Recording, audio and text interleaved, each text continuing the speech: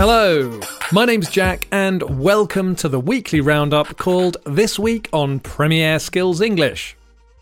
In this week, we've got lots of interesting words and phrases to help you talk about football in English.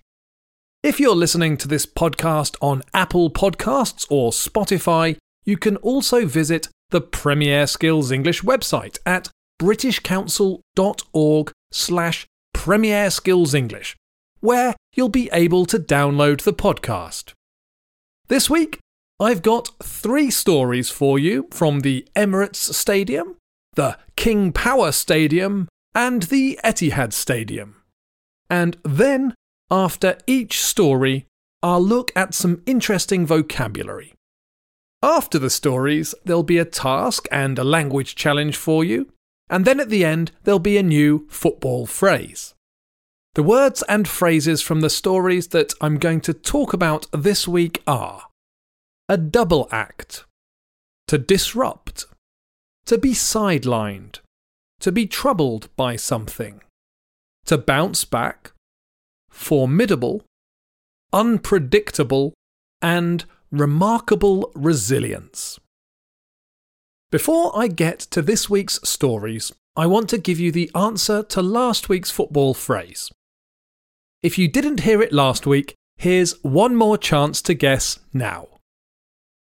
Last week's football phrase was... The meaning of this word is similar to plans or even strategies, but we use them to talk about the plans and instructions that a manager gives to their team, and also that a general might use on the battlefield.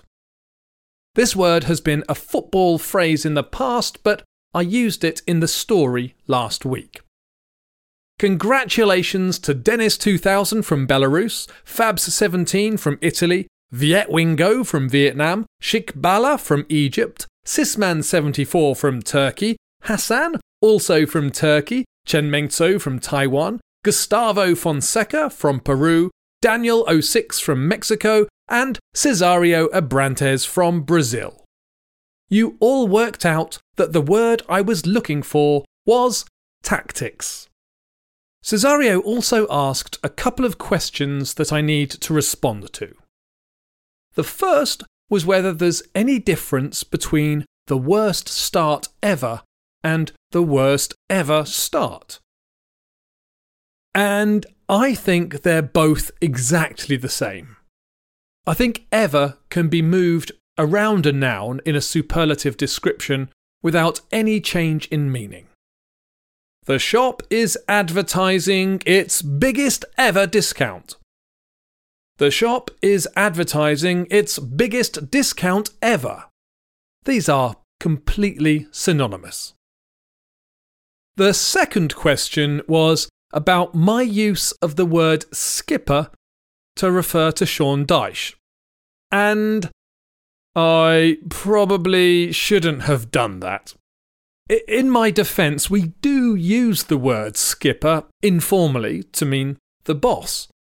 So, informally, I might refer to the manager of the Premier Skills programme as the skipper. And Sean Dyche is the new boss. But in football English, the word skipper, meaning captain, is much more common. I tried searching for other examples of football managers being referred to as skipper, and I couldn't find any. So when you're talking about football, you should only use the word skipper to describe the captain. And now I need to hang my head in shame because I'm here making these podcasts about football and English and football English, and I've taught you guys wrong. I am really sorry. I'll be more careful in the future. Thank you, Cesario, for raising the question. Now it's time for this week's first story. When you listen, I'd like you to try to answer the following question. Why was Arteta upset after the match?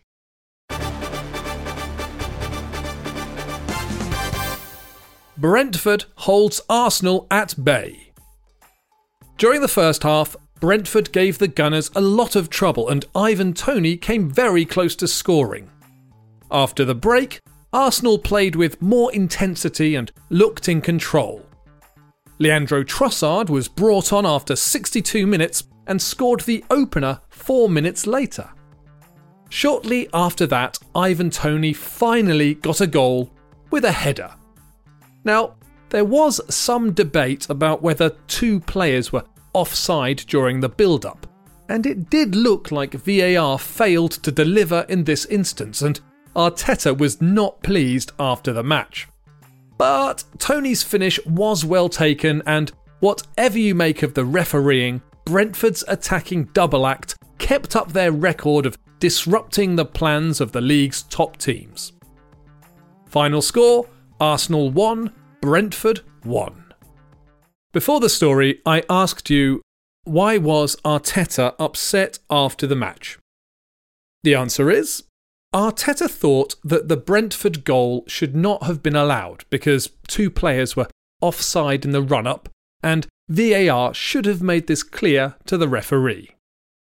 The words from this story that I want to talk about are double act and to disrupt.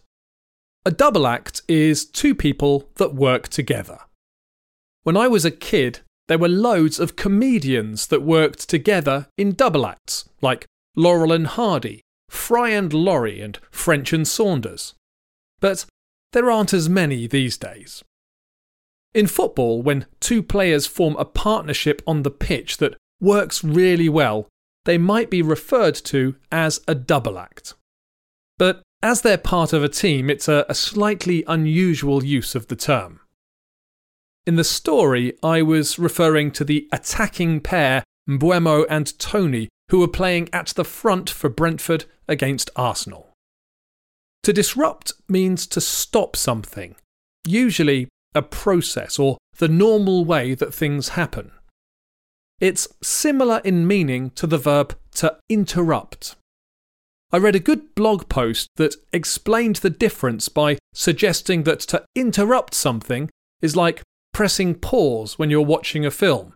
The process is stopped. But to disrupt means to stop by creating confusion. So if you were watching a film, to disrupt the film, you might pick up the TV and throw it out of the window. Here's another example. If you're in a meeting and you're talking about your work when someone in the meeting's phone starts ringing, that might interrupt you. But if the fire alarm goes off, that would disrupt the whole meeting. I don't think you can disrupt one person. You can interrupt a person, but you can only disrupt a process. Now it's time for this week's second story. When you listen, I'd like you to try to answer the following question. Why was Maddison made captain this week? Maddison leads Leicester against Spurs. While the club captain has been sidelined by injury for most of the season, Youri Tielemans has been the regular stand-in. This week, the stand-in has also been sidelined, and so Rodgers made Maddison the stand-in stand-in, and the 26-year-old midfielder led the team out. This was the first time out for Maddison wearing the captain's armband, but he wasn't troubled by the responsibility. He said that as one of the most experienced players in the team, he already feels that it is his duty to lead the players, to encourage them in the warm-up and in the changing room. On the pitch, he fulfilled his duties and led by example with a goal and an assist. Final score, Leicester City 4, Tottenham Hotspur 1. Before the story, I asked you, why was Maddison made captain this week? The answer is, Maddison was made captain this week because the regular club captain and his regular stand-in were both out of action due to injuries. The words from this story that I want to talk about are to sideline and to trouble. The verb to sideline means to prevent someone from taking part in an activity. The word sideline means the line that marks the edge of the pitch. if a player is prevented from playing, they will have to stay on the other side of the sidelines. The verb form is almost always used in the passive voice, as people do not sideline themselves. Players are sidelined, often by injuries, or because their managers prefer other players. This verb is widely used outside of sports about people who've been stopped from working on projects because they do not get on with their bosses. The verb to trouble means to cause problems or difficulties, and it's often used in passive sentences. If you go to see the doctor might ask if anything is troubling you. You might ask the same question to a friend if they look worried about something. What's troubling you? In football, you might hear about a player who's been troubled by an injury. Their injury has been causing problems for them. Notice the use of by to say the cause of the trouble. In the story, I said that Maddison was not troubled by the responsibility of being the captain. I mean that it didn't cause him any problems. Now it's time for this week's third story. When you listen, I'd like you to try to answer the following question. Who scored for Aston Villa? Villa feels the heat at the Etihad. When Aston Villa travelled to Manchester, they faced a team that were determined to bounce back following their slip at Spurs. City are a formidable opponent at normal times, but when they have something to prove, they must be terrifying. Though this might not have daunted Villa, who've been having an exciting season.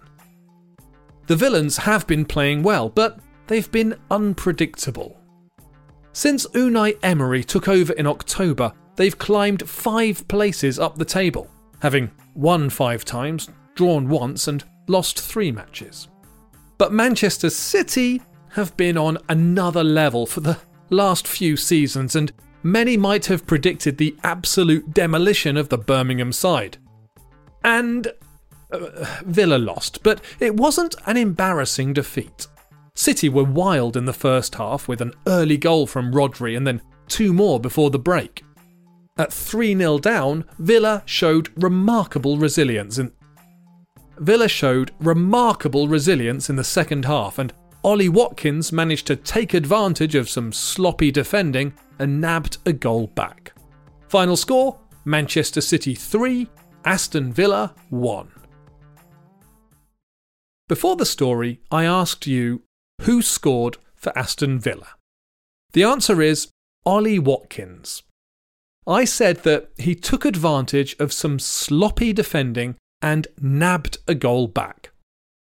Sloppy in this case means careless, and nabbed or to nab is an informal way to say take, usually quickly and often without permission. There are lots of words from this story that I want to talk about, and they are to bounce back, formidable, unpredictable, and remarkable resilience. To bounce back means to be successful again after a difficult time. Often you hear about players bouncing back if they come back and start playing well again after an injury. Another common use is with stock prices. When a company's stock price drops because of some bad news, if the price recovers quickly, then you might hear people saying that the stock prices bounced back. The adjective formidable means that something is scary or very impressive. When we use it to talk about a person, it's because of their power or skills. This is an advanced adjective, but I really like it. When I was a kid, I loved Asterix cartoons. I'm not sure if Asterix and Obelix are famous all over the world, but the stories are about a small village in the north of France that resisted the Romans, mostly due to a magic strengthening potion that their druid made. This made them so strong that Roman armies that were sent to try to conquer them were afraid of their power. The stories always described them as the formidable Gauls. That was how I learnt the word, and so I always associate it with those stories. So we use the word formidable to talk about an opponent or adversary. In a sports competition, if you have a formidable opponent, you probably don't expect to win. The next adjective is unpredictable. If something is unpredictable, it often changes suddenly and in ways that you don't expect. So you can't predict it. In the UK, the weather is often unpredictable. It might be sunny in the morning, so you go out without a coat. And then from nowhere, the clouds blow in and it can be cold and wet. It's taken my wife, who's not from the UK, it's taken her a long time to understand why we talk about the weather so much, but now she's almost always prepared for the unpredictable changes. I said that Villa have been unpredictable since Emery took over, because sometimes they play very well, and at other times, well, not so well. So it's hard to predict how a match will end and how well Villa will play. The last phrase I want to talk about is remarkable resilience. The verb remark means to comment or say something. So if you see something that's unusual and it makes you want to say something, it makes you want to remark. It is remarkable. We usually only remark on something if it is unusual, perhaps unusually large or surprising in another way. The noun resilience means the ability to recover or bounce back after a setback. We also use the adjective resilient. So if a person suffers a defeat or is troubled by something serious, but they're able to recover and become successful again, you might praise them, saying that they are resilient or that they've shown remarkable resilience. Okay, that's 8 words and phrases from the stories today. The words and phrases were a double act, to disrupt, to be sidelined, to be troubled by something, to bounce back, formidable, unpredictable, and remarkable resilience. Listen to the stories one more time to hear the words and phrases in context. Brentford holds Arsenal at bay.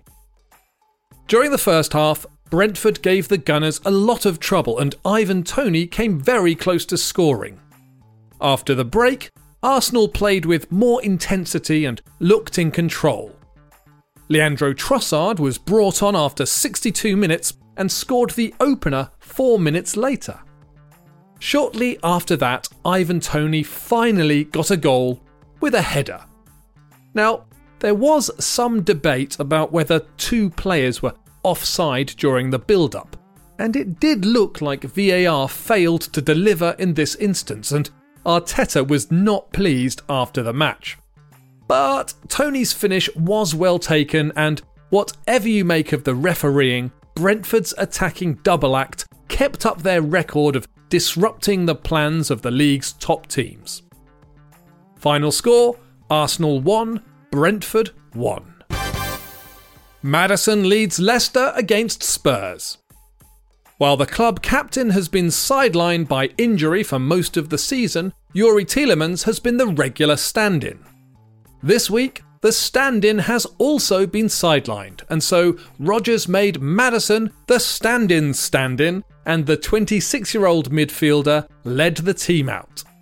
This was the first time out for Maddison wearing the captain's armband, but he wasn't troubled by the responsibility. He said that as one of the most experienced players in the team, he already feels that it is his duty to lead the players, to encourage them in the warm-up and in the changing room. On the pitch, he fulfilled his duties and led by example with a goal and an assist. Final score: Leicester City 4, Tottenham Hotspur 1. Villa feels the heat at the Etihad. When Aston Villa travelled to Manchester, they faced a team that were determined to bounce back following their slip at Spurs. City are a formidable opponent at normal times, but when they have something to prove, they must be terrifying. Though this might not have daunted Villa, who've been having an exciting season. The Villains have been playing well, but they've been unpredictable. Since Unai Emery took over in October, they've climbed 5 places up the table, having won 5 times, drawn once and lost 3 matches.